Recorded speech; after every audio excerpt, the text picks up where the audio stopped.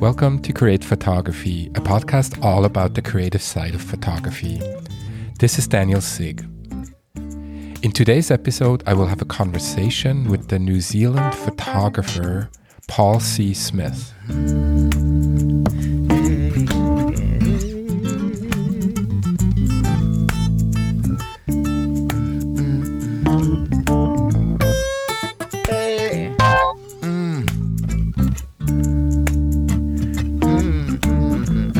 Paul C. Smith is a photographer based in New Zealand. His style can be best described as a simplistic approach to the photographic art form. He switches between film and digital often. I discovered Paul's work through his YouTube channel, which I highly recommend. I was intrigued by his authenticity, but also by the beauty of his stills and motion work. All right, Paul, well, thanks so much for being here today. I'm really excited to have you on the show and on the podcast. Thank you. Yeah, I'm excited to speaking with you today. Me too. It's a privilege to be able to discuss photography with somebody over the miles. Yeah, and we're quite around. I guess it's on the opposite side of the planet. One could pretty say, much, right? pretty much, yeah, pretty much, pretty much. So, and we're making it work. Yeah, with technology, we're closing the distances. Yeah, that's right. So, well, wonderful, Paul. Well, I've been following your work for a while now, mostly via YouTube, and obviously you have a website as well, and we'll link to that in the show notes. But I think there's a couple things I'd like to talk to you about, and it's kind of around the theme of finding your voice or finding your style. And one of the things that strikes me from your photography, and also, you know, the way you present yourself and the YouTube channel, is kind of authenticity, which I think I really enjoy that part a lot. And, you know, I'm just was curious about, you know, maybe your journey and what does finding your voice mean to you in photography? Yeah. So that's the first question, yeah? Yeah.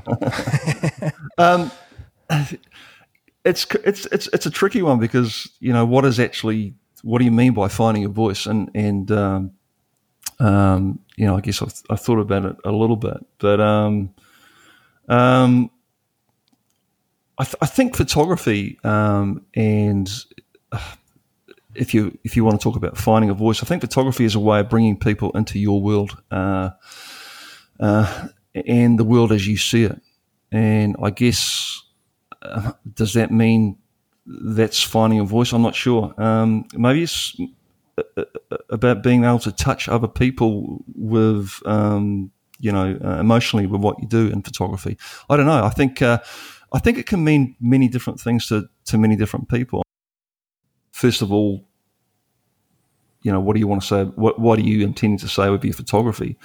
Are you intending to say anything? Are you trying to touch people on an emotional level? Are you trying to touch people politically with what your thoughts, you know, and using photography to do that? I'm not sure.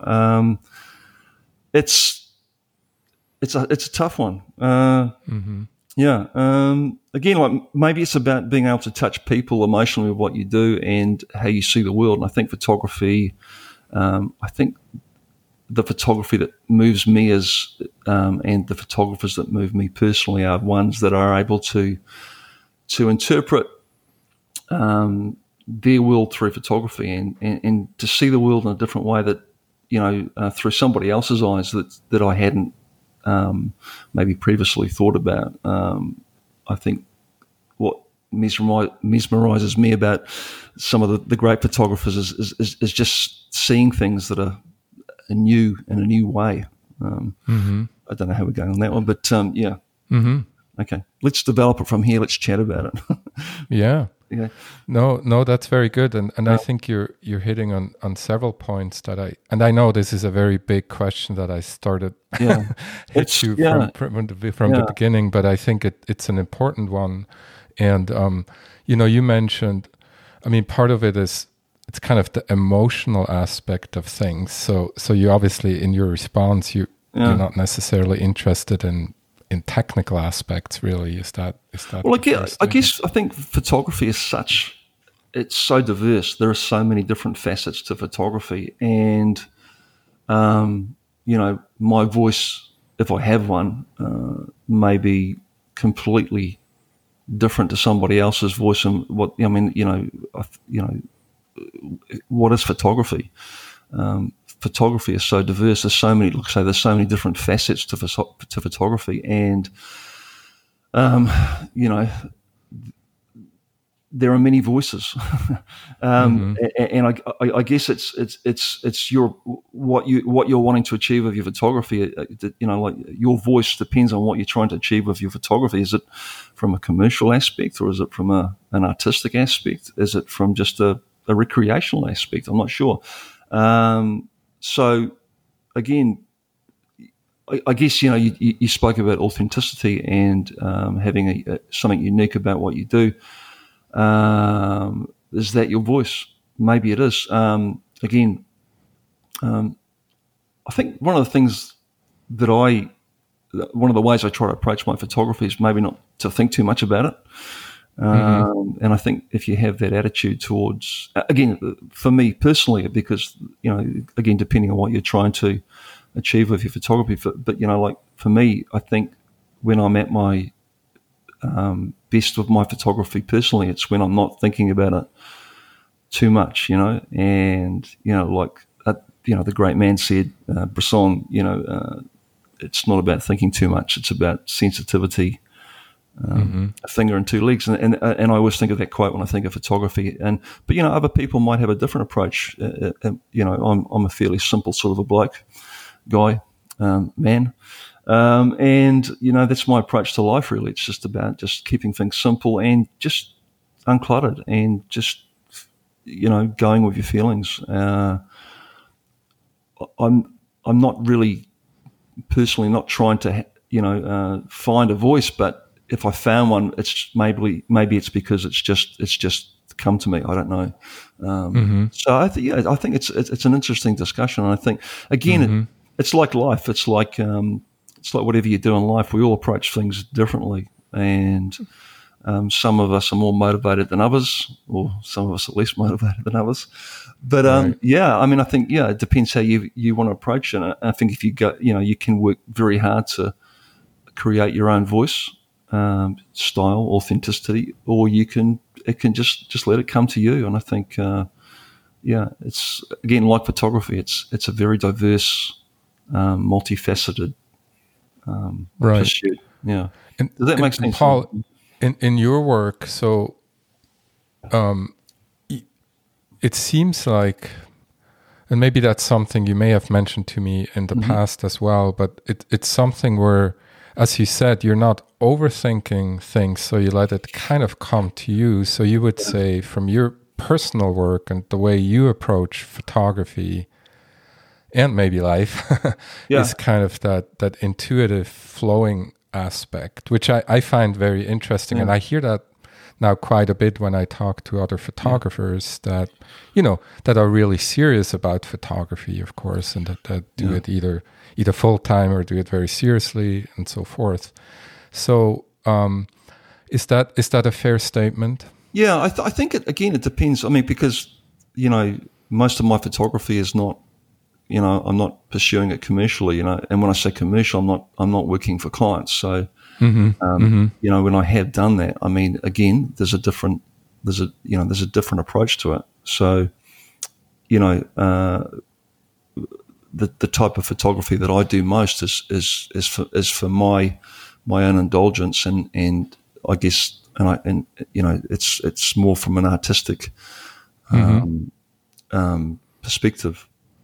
Whereas if and I have worked commercially in photography and don't do a lot of that now, but if you're working commercially, I guess the approach has to be different, because it does have to be more technical. Perhaps you are trying to satisfy a client, and again, the approach has to be different. So, but for me, what I do most, which is really just taking pictures that make me feel good and hopefully make others feel likewise. I mean, it's about just not thinking too much about it, just following what following the feeling that you get, and that might be a little bit airy and fairy, but that's what gives me the most reward. And I think I find that my best photography is when I'm feeling happy about what I do, and I see something and feel the urge to find a camera to capture it. If that makes sense. And it seems like you live in a very beautiful place of the world to be able to do that. It's funny you should say it, because people often say to me that I'm lucky living where I live, and I feel that I wish that I was somewhere else sometimes. It's not always. I think it's a typical human condition. I think when you're in you're in a space, when you're in a place, you often think that you could be somewhere better. And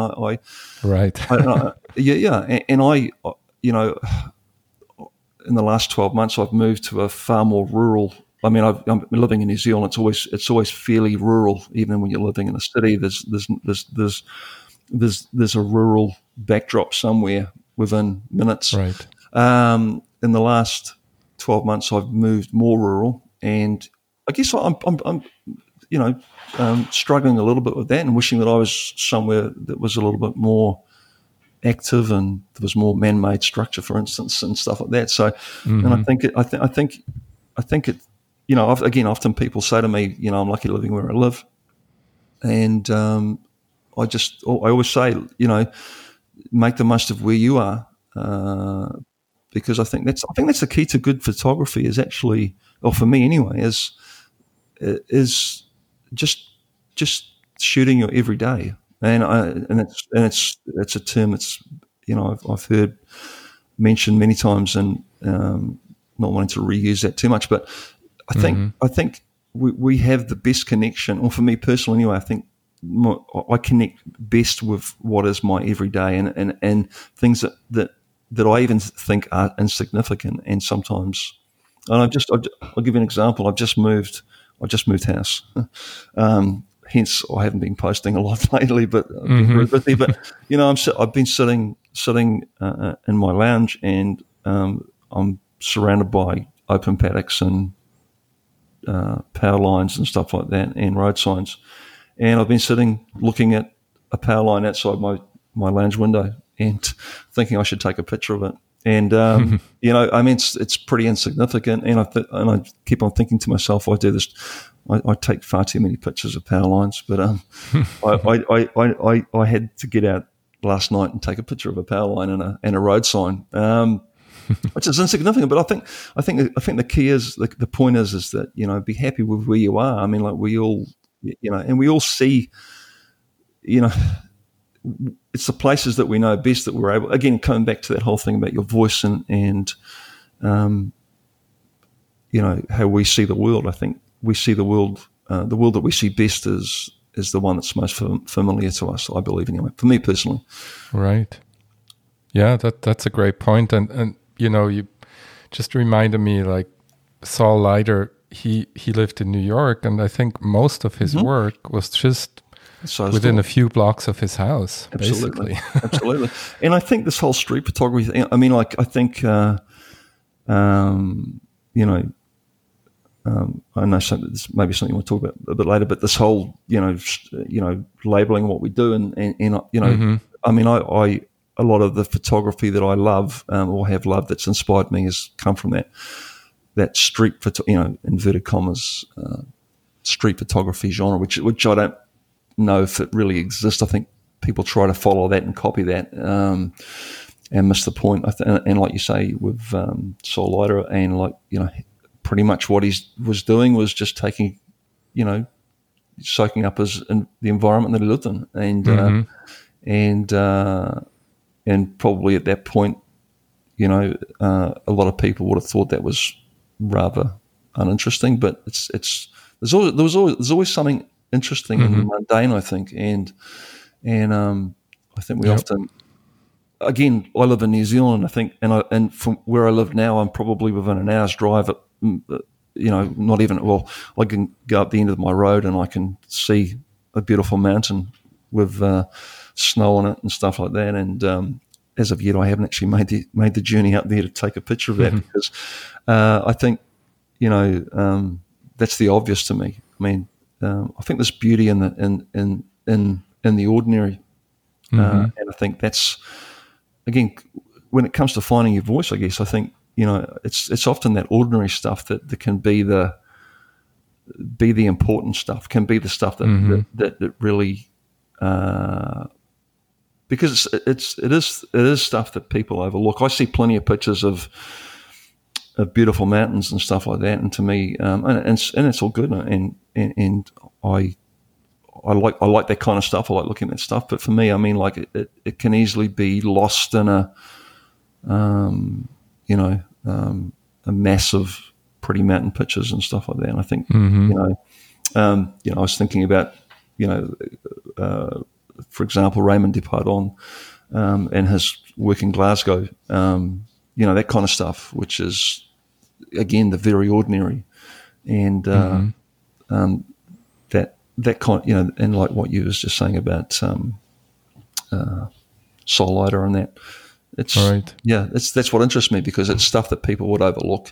And and I think if you're familiar with that, that's where it starts. That's where things just come to you. If you start to see things because you're not out there working to see things. It just happens. It comes because you're comfortable with your surroundings.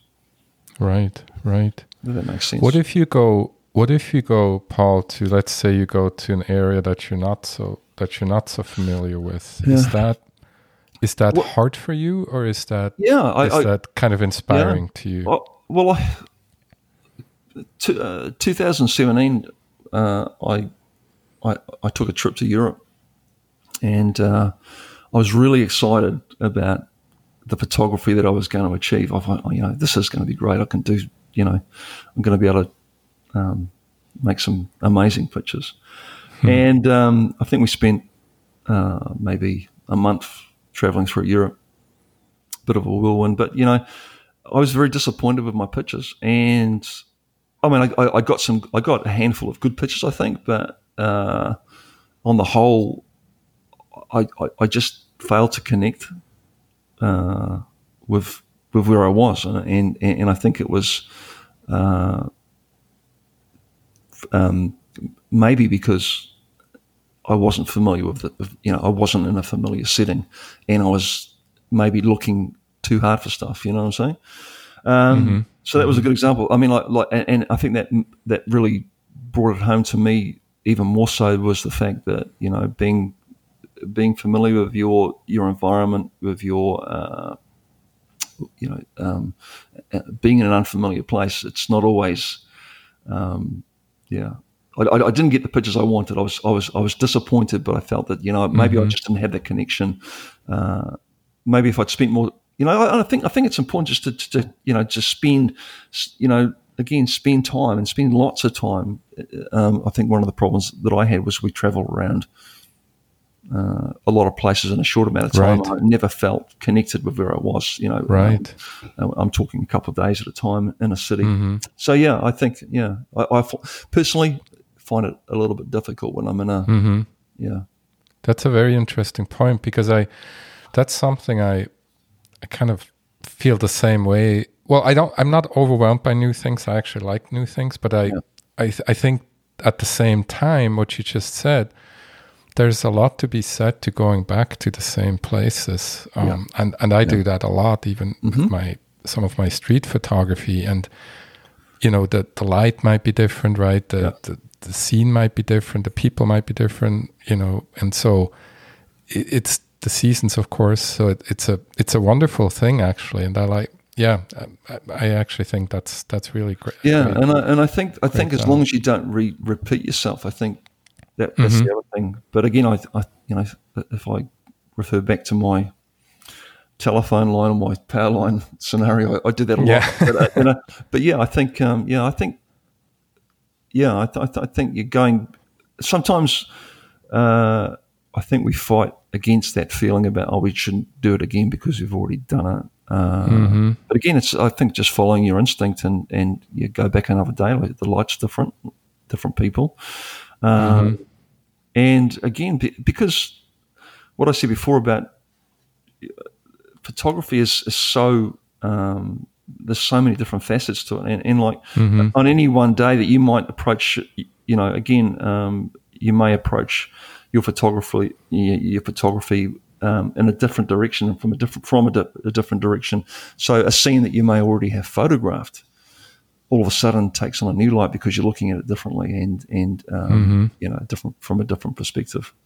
Yeah, and we each look at it differently too. Yeah. I recently took a trip with another photographer, and we basically went to the same scenes, mostly landscapes, and the pictures are just, I don't want to say completely different, but they're very different. Yeah.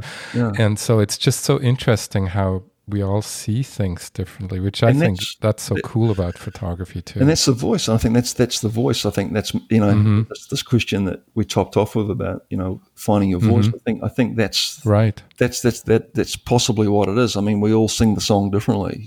There's the same song can be sung differently and different arrangement or whatever. But yeah, I think it's and to me that's the key. It's trying to get into that space where you're just seeing it as you, rather than trying to do it like somebody else has done it. Right, copy somebody or yeah. But that's all good too. I mean, I think there's no rules. I think no, there's no. I think when you start to impart rules on things, then it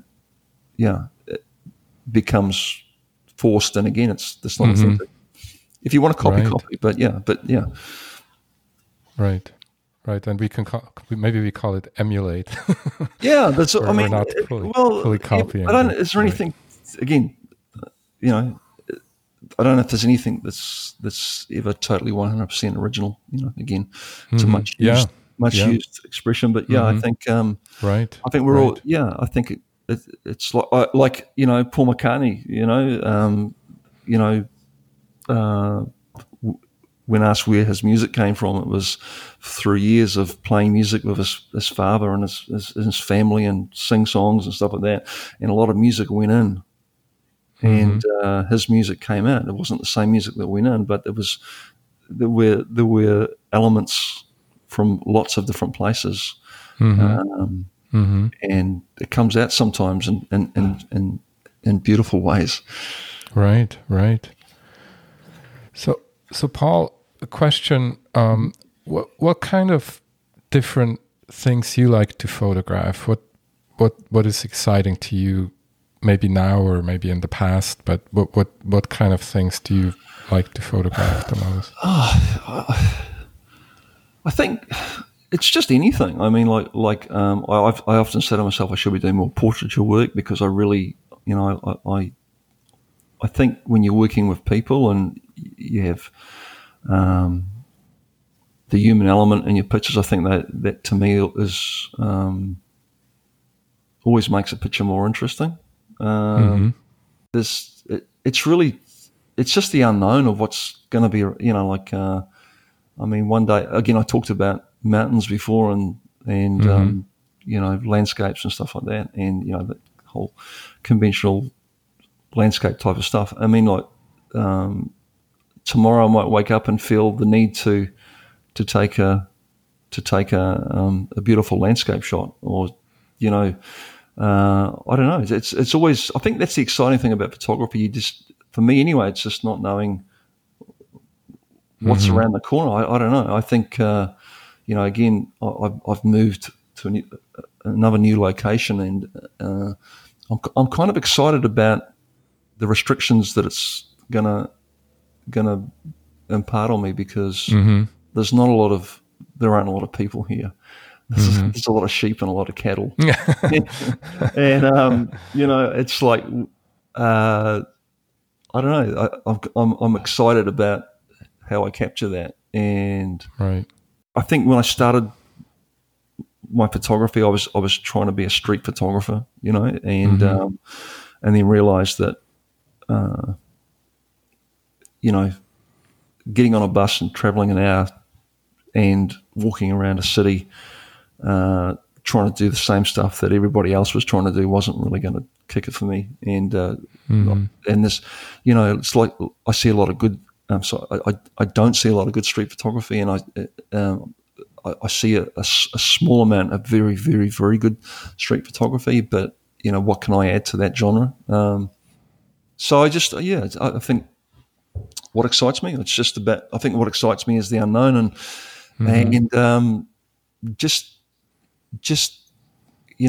when those pictures come, which is often at unexpected times, hoping that I've got a camera on me and I can stop and take a picture. And if I haven't got a camera, I make a point of going back and trying to get it when it comes back again. Yeah. Mm-hmm. But again, I just don't think too much about it. I think it's about it's about just letting it flow. Right. So you're not like thinking of yourself like, oh, define you with a certain category and then just photograph that. You're going really more with your intuition.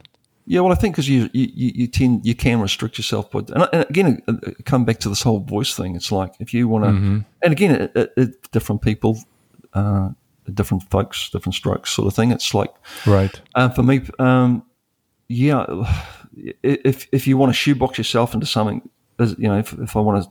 I don't want to call myself a landscape photographer because I don't feel I don't feel that I am a landscape photographer. I look at other landscape photographers and I think to myself, those guys are landscape photographers, but that's not what I do. I think this whole voice thing, it comes back to just again, just do what comes along. And for me personally, I do a lot of landscape type photography, I guess, but I'd like to, when I look back at what my best stuff, it's like, yes, there's definitely an element of the landscape there, but there's also another element that's floating around in there, which is, it's like, I guess, not that I am a huge Michael Kenner fan. I haven't followed his work a lot, but, I do. I like his work, and when I look at his work, I don't see it as landscape photography. I just see it as there's something else going on there. There's something else happening there. It's not just a picture of a mountain or a field. There's something happening in those pictures, and there's lots of different things happening. And it's by saying it's landscape photography, I think is doing it an injustice. I think there's something else, and it's like street photography too. As an example, if you look at Soul Light, and I haven't followed Soul Lighter's work a lot, but what I have seen, there's something else going on there. It's not, to me, it's Harry Griant, who's somebody I've been following a lot of late. Again, you could say it's street photography, but there's something else going on in that photography, and that's what excites me. There's another element in there. You can't just say it's street photography. Right. Great use of color, like Soul Lighter. It's great use of color. It's there's emotion there. There's something that sparks something when you look at it. And I think by trying to shoebox yourself as a portrait photographer, landscape photographer, street photographer, whatever you want to shoebox yourself as, I think you miss the point. I think it's about just shooting. Get the feeling, find those feelings, whatever it is. Right. Yeah, and it's interesting with Saul Leiter. It so happens I'll just release an episode about him, so I studied him up a little more than before, but I find him very fascinating because he was also a painter. Yeah. And I think you can kind of really see that in his imagery, this painterly way of photographing many layers and how do you do that? Obviously at the time there was very nobody did that. Actually almost nobody did color back then either. Yeah. So how do you do that? How does he do that? How do you do that? How do you do that? I think I don't know how he does it. So that's the interesting thing for me. It's like this special place, this special thing, this little Twilight Zone thing that goes on where a photographer. I just scratch my head sometimes and think, how does that guy do that? How do you? It's like you said about having a background in painting. How do you bring that through in photography? It's because really what you're using a piece of machinery capturing something on a piece of emulsion, and how do you bring this painting thing into it? You know, it's it's spooky. Right. It's spooky. And well, and right, and part of that is the seeing, right, and that we could call it the art of seeing, because I do think, you know, some people certainly have it more than others, but that's a big part of photography. And what are your thoughts about that? I mean, just like I think on an episode I talked about seeing and, you know, developing your eye. Excuse me. I don't know where it comes from. I think it's I mean, the question that I asked was, you know, is seeing, is it something that you're born with? Is it a gift, or is it something that can be worked on and can be, you know, sculptured, I guess. And I don't know. Again, it's a big question, because depending on who you are and how you, I think the best photographers, I mean, like, you know, maybe the very, very best photographers have this combination of natural ability and work ethic, and those are the very best photographers that are able to combine, I guess, what they have God-given, I guess. Not that I'm a religious man, but they may have this God-given ability to see, natural ability to see, and also have the ability to, you know, to approach photography from a technical aspect, and you know, maybe that's the thing. But also, you know, again, I go back to that song quote about, you know, don't think too much. It's just about sensitivity, a thing in 2 weeks. You know, that's, I don't know. Right. I've got this on the piece of paper in front of me. I've got in big capital letters, "No rules!" exclamation. Right.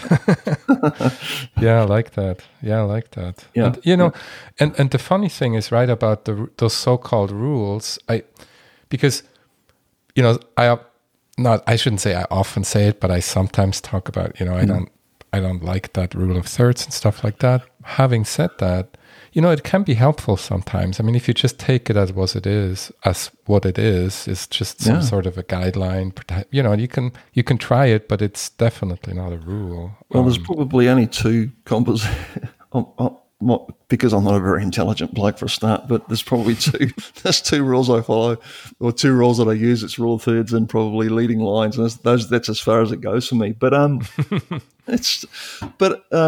think it's almost like from that whole rule, you know, if you talk about rule of thirds as an example, I'll see something, I'll see a picture, I'll frame it in my mind, and then I'll frame it with my camera. And then I use that rule of thirds just to kind of, I guess, balance it, just to check it out and balance it, you know. So it's like, but it's like a lot of things. It's like, you know, the process of learning. I think you learn these things, and after a while they become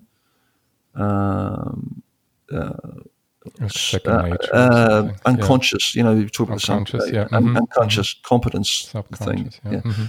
So it's there because we've learned it, so we've seen it and we've worked with it so often that it becomes this unconscious thing that just happens, and you realize it straight off. I mean, you know, I was you know, I'm a tradesman and have been a tradesman, a cabinet maker, and for me, a big part of you know, making furniture and stuff like that has been about balance and, you know, geometry and stuff like that. So I think you know, having worked in that field for a big part of my life, you know, that those compositional elements, I guess, if you want to call it, they're there, they're ingrained in me. So so again, the question is, this whole thing about having an eye. What is our eye? I think our eye is developed from an early childhood, I think, you know. So whatever we've done in our life, I think our, you know, the way we see things is developed from our experiences, I guess. So, and again, this whole thing about, you know, for me, photography's been a, you know, I guess a constant in my life from when I was young. You know, I've always loved photography, even though I haven't I've only really taken part in photography in my later years, but photography has always been a big part of my life. It's because I've just loved looking at pictures, whether it be, Time magazine or album covers, music, that kind of thing. Looking at pictures and all that kind of stuff. It's always fascinated me. So, and that's, I think, a big part of this whole developing your eye and seeing a picture. And I don't know how when you look at a picture, but if I look at a picture, I look at the picture, then I think about what happened before the picture. What are the people thinking in the picture? The look on their faces. Again, I've spent years and years looking at record covers, album covers. I used to love album covers. I'd sit and look at the Doors. What's the Doors album? And you look at the imagery in some of those albums, and you think, what was this person thinking? What's this picture mean? There's many, many stories in pictures. It's very interesting, and it's actually something not recently, but I thought about it as well. Is that does a picture have to have a story every single time? In other words, some of the images that we produce, whether it's in street photography or otherwise, yes, they may have a strong story, but then there might be images that are sheer beauty. Yeah, you know what I mean. So and then I was thinking, well, does it? Even the sheer beauty ones, we could say, well, maybe they have a story too, because it's the beautiful mountain or the beautiful landscape. Yeah. But it is interesting. I am actually more intrigued with, because I tend to shoot a lot of that type of beauty stuff or beautiful patterns and so forth. And I think that's fine. But I also am very intrigued by the photos that you mentioned, where there are all these questions, you're wondering what happened here, what is the... Yeah. Anyway, what's the story behind it? Yeah, and as somebody, when you take that picture, I mean, are you thinking about all those things when you take the picture? Because I don't know if it's. I mean, can you can you plan that quickly? I don't know. I mean, again, I guess if it depends on how you approach your photography and what type of photography you're doing. But if you're just impulsively shooting, I mean, I don't know. Right. See this, there's pictures that I've taken, and I think, I look at it, and I think that the best pictures I take, I can look at it again. I think, there's something going on there, and there's. What was I doing? What was I seeing? And there's a picture. Just one that comes to mind. I took a picture of a couple of young boys playing guitar and singing at a market one morning.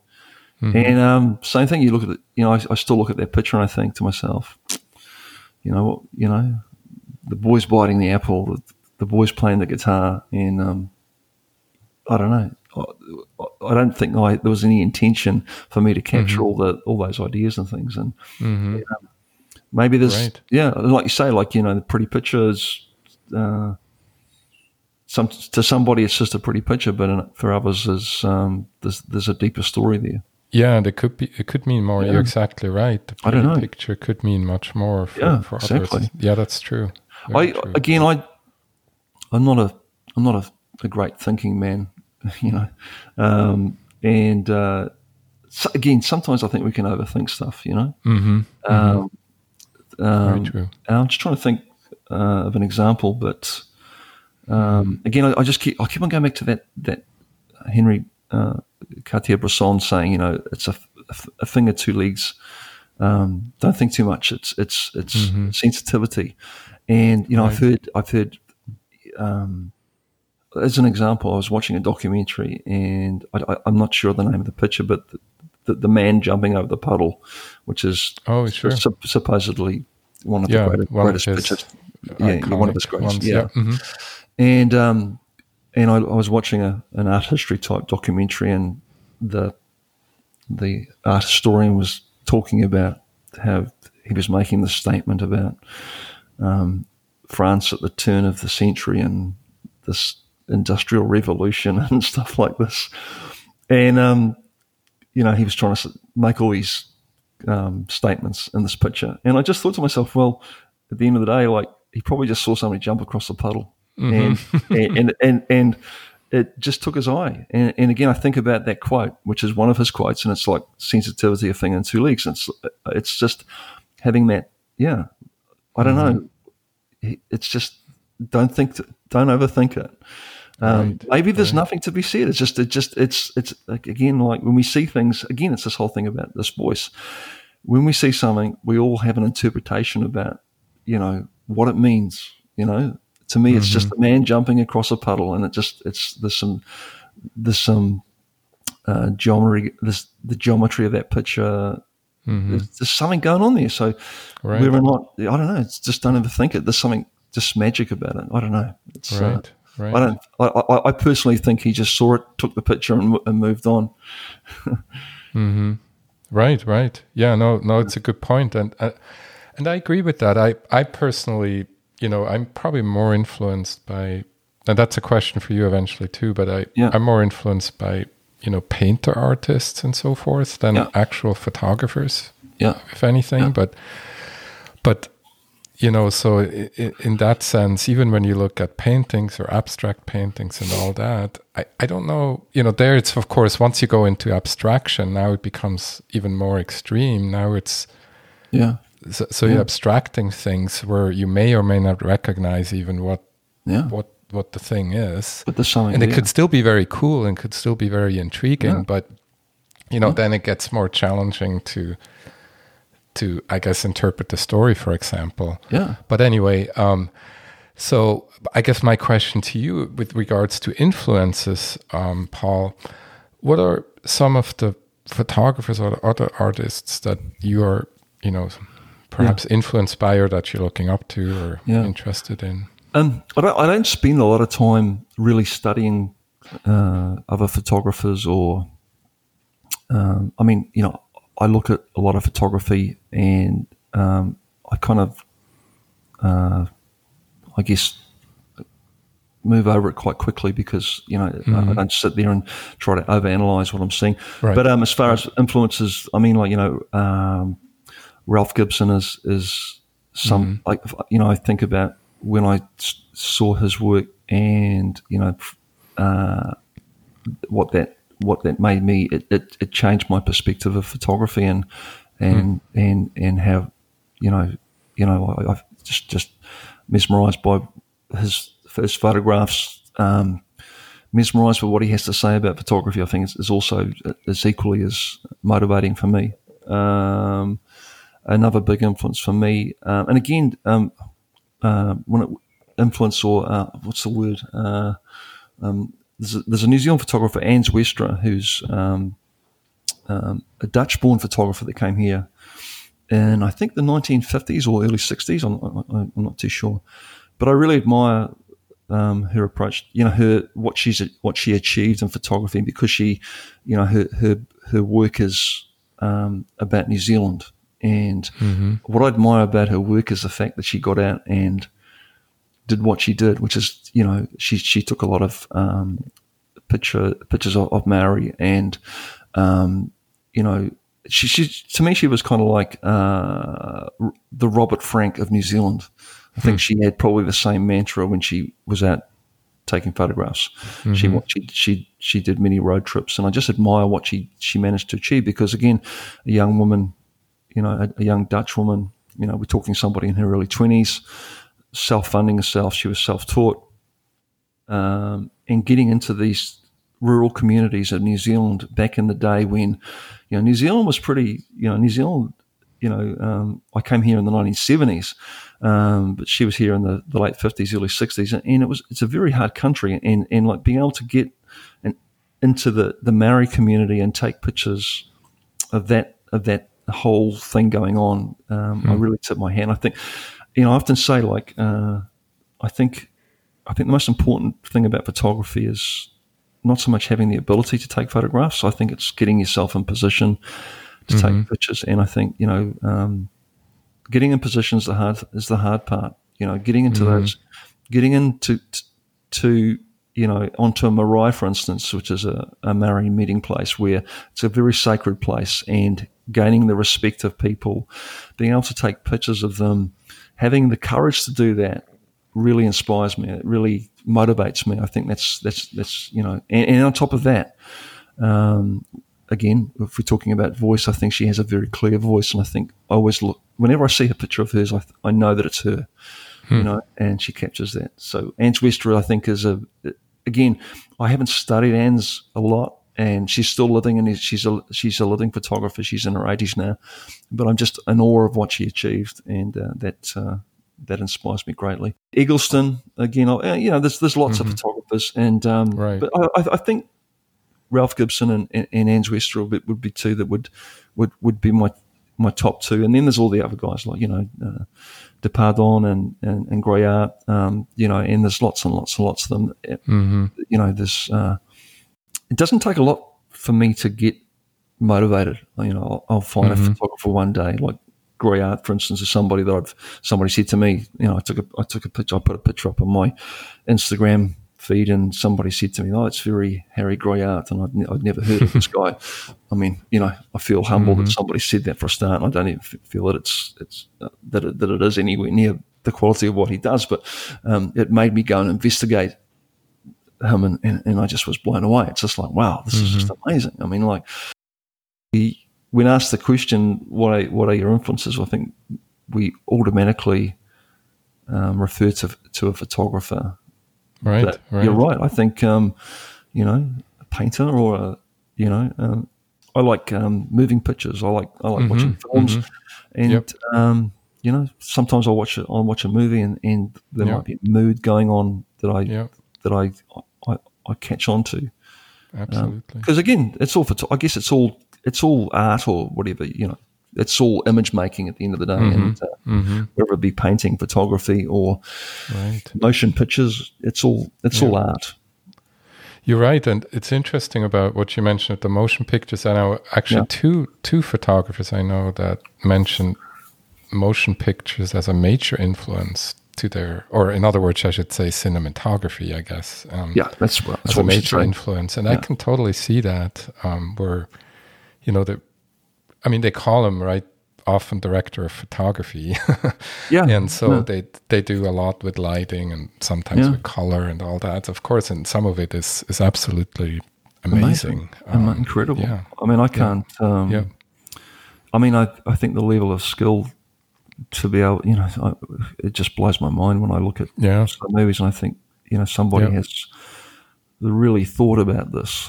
And like I was saying before, I don't think too much, and I'm in awe of people that actually have that ability to be able to do something on that level consistently at that standard. I think is quite mind blowing. It's amazing. It's some of those sets. I mean, the lighting is so elaborate, and there's nothing by chance.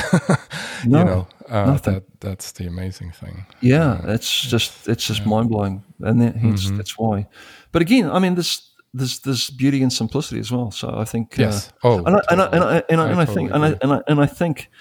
think there's a two-way thing with this. I think we can look at this. We look at others, and we can be in awe of what they do, and let it stop us from doing stuff because we're not ever going to be that good, And but at the same time, I just come back to the great man, what he said. It's just don't think too much, right? Press the shutter. That's what it's about. And I think it's something I always tell myself when I feel that I'm not worthy of even calling myself a photographer. It's about, hey, at the end of the day, it's about just seeing it, feeling it, and pressing the shutter. And that's the key component. Don't be in awe of these great people and think that because you're not anywhere near that you can't create as well. Right. Yeah, that's such a good point. And the fact that came up in another conversation I had for the podcast was also, that I think the issue we have naturally, right, probably in any art form, we always compare ourselves to others. But exactly. I think sometimes probably way too much, and we should just pursue right, what we want to pursue, and not worry too much about it. But and I think that's where for me, personally anyway, like when I started photography, I think, we want to talk about the technical aspect of it. For me, I thought, there was always this whole barrier about, the day when you start calling yourself a photographer. And for me, like I felt really uncomfortable about doing that, because I just felt that I didn't, because I didn't have the technical knowledge, the technical background, that I'm not worthy. I'm not worthy of doing it.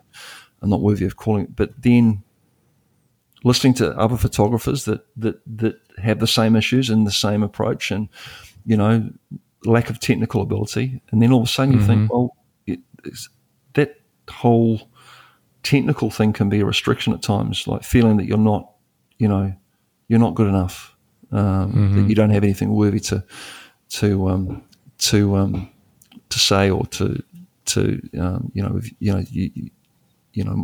my photography may not be worthy of this. It's like with landscape. One of the reasons I just do not call myself a landscape photographer, I look at this beautiful digital landscape photography that comes out, and I find it difficult to create that. And I can get raveled up in the fact that I can't do it. But then again, I can do some other stuff that's just as good, but it's different, Right. And I should focus on that, I think. Right. Because some of the work, you're doing quite a bit of film work still. Is that correct? Yeah. I think. I guess I'm known from my YouTube channel, I guess, and most of what I do on my YouTube channel is film based.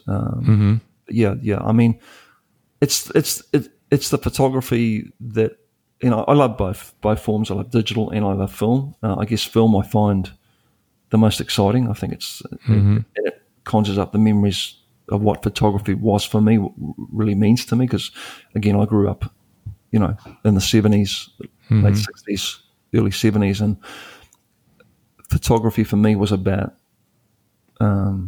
photo albums and looking at physical pictures, Right. And my uncle's cameras, or just all those cameras that were just like these machines that were just so beautiful and so expensive and so unobtainable.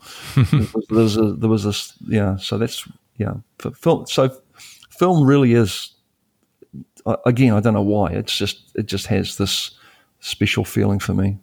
But I love digital as well. I think digital is equally as exciting as well. And how do you, seems like a silly question, but when you go out and photograph, do you just randomly take either a film or a digital camera, or do you kind of, it just kind of depends? Or I guess one of the restrictions about this whole my channel and having to produce content, so much of my photography time is now dedicated to that. So if I look at the time previous to my creating my channel, it really was about just, picking up the camera that speaks loudest, I guess, whether that be a digital, but like it would, I go through phases where I'm really into film photography, and I'm seeing things in black and white, and that's what's giving me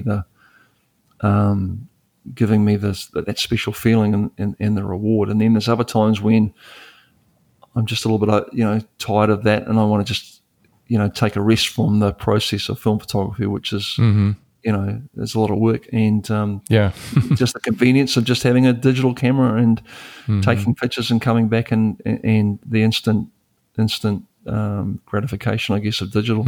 But I'm usually one or the other, but very rarely both.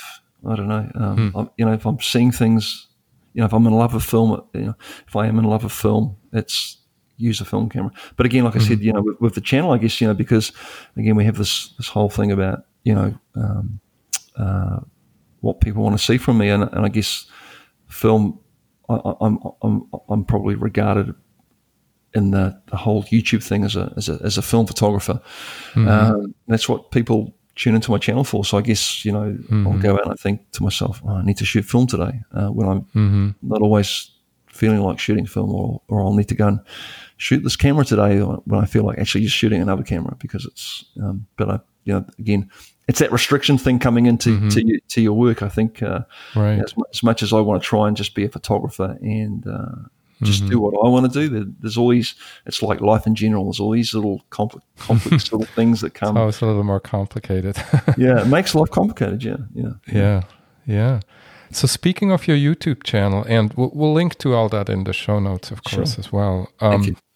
What are some of the things you're working towards, or do you have plans for the channel and maybe some of the next projects? I know it's been a little more challenging probably with your move and everything. Yeah. Again, it's like, I constantly battle with, where I want to go with my channel, and what I want to do with it, because I think it's very easy for it to be another job, and when I sold my business 3 years ago and decided I wanted to pursue photography, it was about pursuing photography and being able to do that in a pure way. And I think, as you will probably know, when you work commercially, it changes stuff. It just changes. And the channel's kind of the same because if I approach it, I've got a plan. Right? I want to set a plan in stone. I'm going to become a YouTuber, and I'm going to have so many subscribers, and I'm going to do this, and I'm going to do that. And you start creating this plan, and before you know it, that's taken over your photography. All of a sudden, it's like you're no longer a photographer on YouTube. You're a YouTuber who is a photographer. And I guess that's the constant battle with it, and I constantly battle with, I'll have times where I'm very focused on, I have a plan, I'll write up a list of videos that I want to do, and then all of a sudden I'll be going, well, this is not what I want to be doing. I want to be a photographer. I want to be able to just pick up a camera and take pictures when I want to take pictures. And that's the battle, I think, is trying to, and I think, what I've learned is, it's not about, at the end of the day, having 1 million subscribers, because if you've got 1 million subscribers, you've just got a job like everybody else, really. Because I guess if you're lucky enough and talented enough not to be in that situation, I guess, and there's very few people who can. But I think the most part, success on the YouTube platform or anything in life, really, you have to be driven and you have to have this plan, and before you know it, you're putting out videos about what's in your bag, and then all of a sudden, like this thing that you got into, it's like getting into commercial photography as an example. Like the reason why you pick up a camera in the first place is because you love taking pictures, and then you say, oh, I'm going to do this. I'm going to become a wedding photographer. I'm going to become a portrait photographer, and all of a sudden, you go from that space where it was something that you loved to do and you were creative, and then it becomes something different. And we all know that, the grayer the hair, the more we know this, and again with the channel, I would just love it to be about, I'd love to be, I want to be successful in it. But I want to be successful at it without a price, which is the price being, losing that spontaneity about my photography, about picking up a camera and not doing I've got to do 2 videos a week, or I've got to do 4 a month, or I have to, if I'm not getting so many views per video, I'm failing, because again, often I find that the best stuff that I've done is stuff that people don't want to watch for some reason, it's true. It's like, I look at work I've done and I think I'm really proud of that, and it doesn't find an audience, and there's some very well-known YouTubers that have probably gone through the same thing and gone on to be very successful, and have probably done so because they sacrificed what it was originally that they got into the whole thing for. So to answer your question in rather a long-winded way, I don't know, the channel, it's just like see where it goes, and maybe I'm just lazy. I don't know. Maybe it's just a case of I'm not, driven enough. I just want it to be about my photography, and I think it's got to be about enjoying that. And I think if I'm enjoying it, hopefully then people will watch my stuff, enjoy it as well. And it's tricky. It's a hard one. Yeah. Well, I haven't watched all your videos, but the ones I watched, I enjoyed every single one of them. So I definitely would, recommend it to our listeners here to check it out. And it's and you're doing really a nice job with your cinematography too. So I think really it's just photography at the end of the day. I think I've probably got a longer history in actual cinematography. It's a fancy word for me for being right making videos. Videos. But I think it's all in one. I think that's the cool thing about the opportunities we have today as photographers is that we're able to combine cinematography, filmmaking, whatever you want to call it, with photography. Because really, it's the same. It's one and the. I think it's one and the same. I think the elements of both cross over. Right. And I'm a better. I think I'm a better photographer because of my background. Using video, and I think I'm a better cinematographer because of my background in photography. I think it's it's very much now. Every camera you pick up now, pretty much you can create video of it. And I think it's one and the same. Yeah. Cool. Well, Paul, thank you so much for being here today. It was really fun to talk to you. To learn more about you and your photography and cinematography. And thanks again so much. Thank you. Thank you for the opportunity. I appreciate it. Okay, I hope you liked today's episode with Paul Smith. I will link to his website, his YouTube channel, and to several of the photographers he mentioned in the show notes at danielsigphotography.com/episode 018. So episode 018. Thanks so much for listening, and talk to you next time.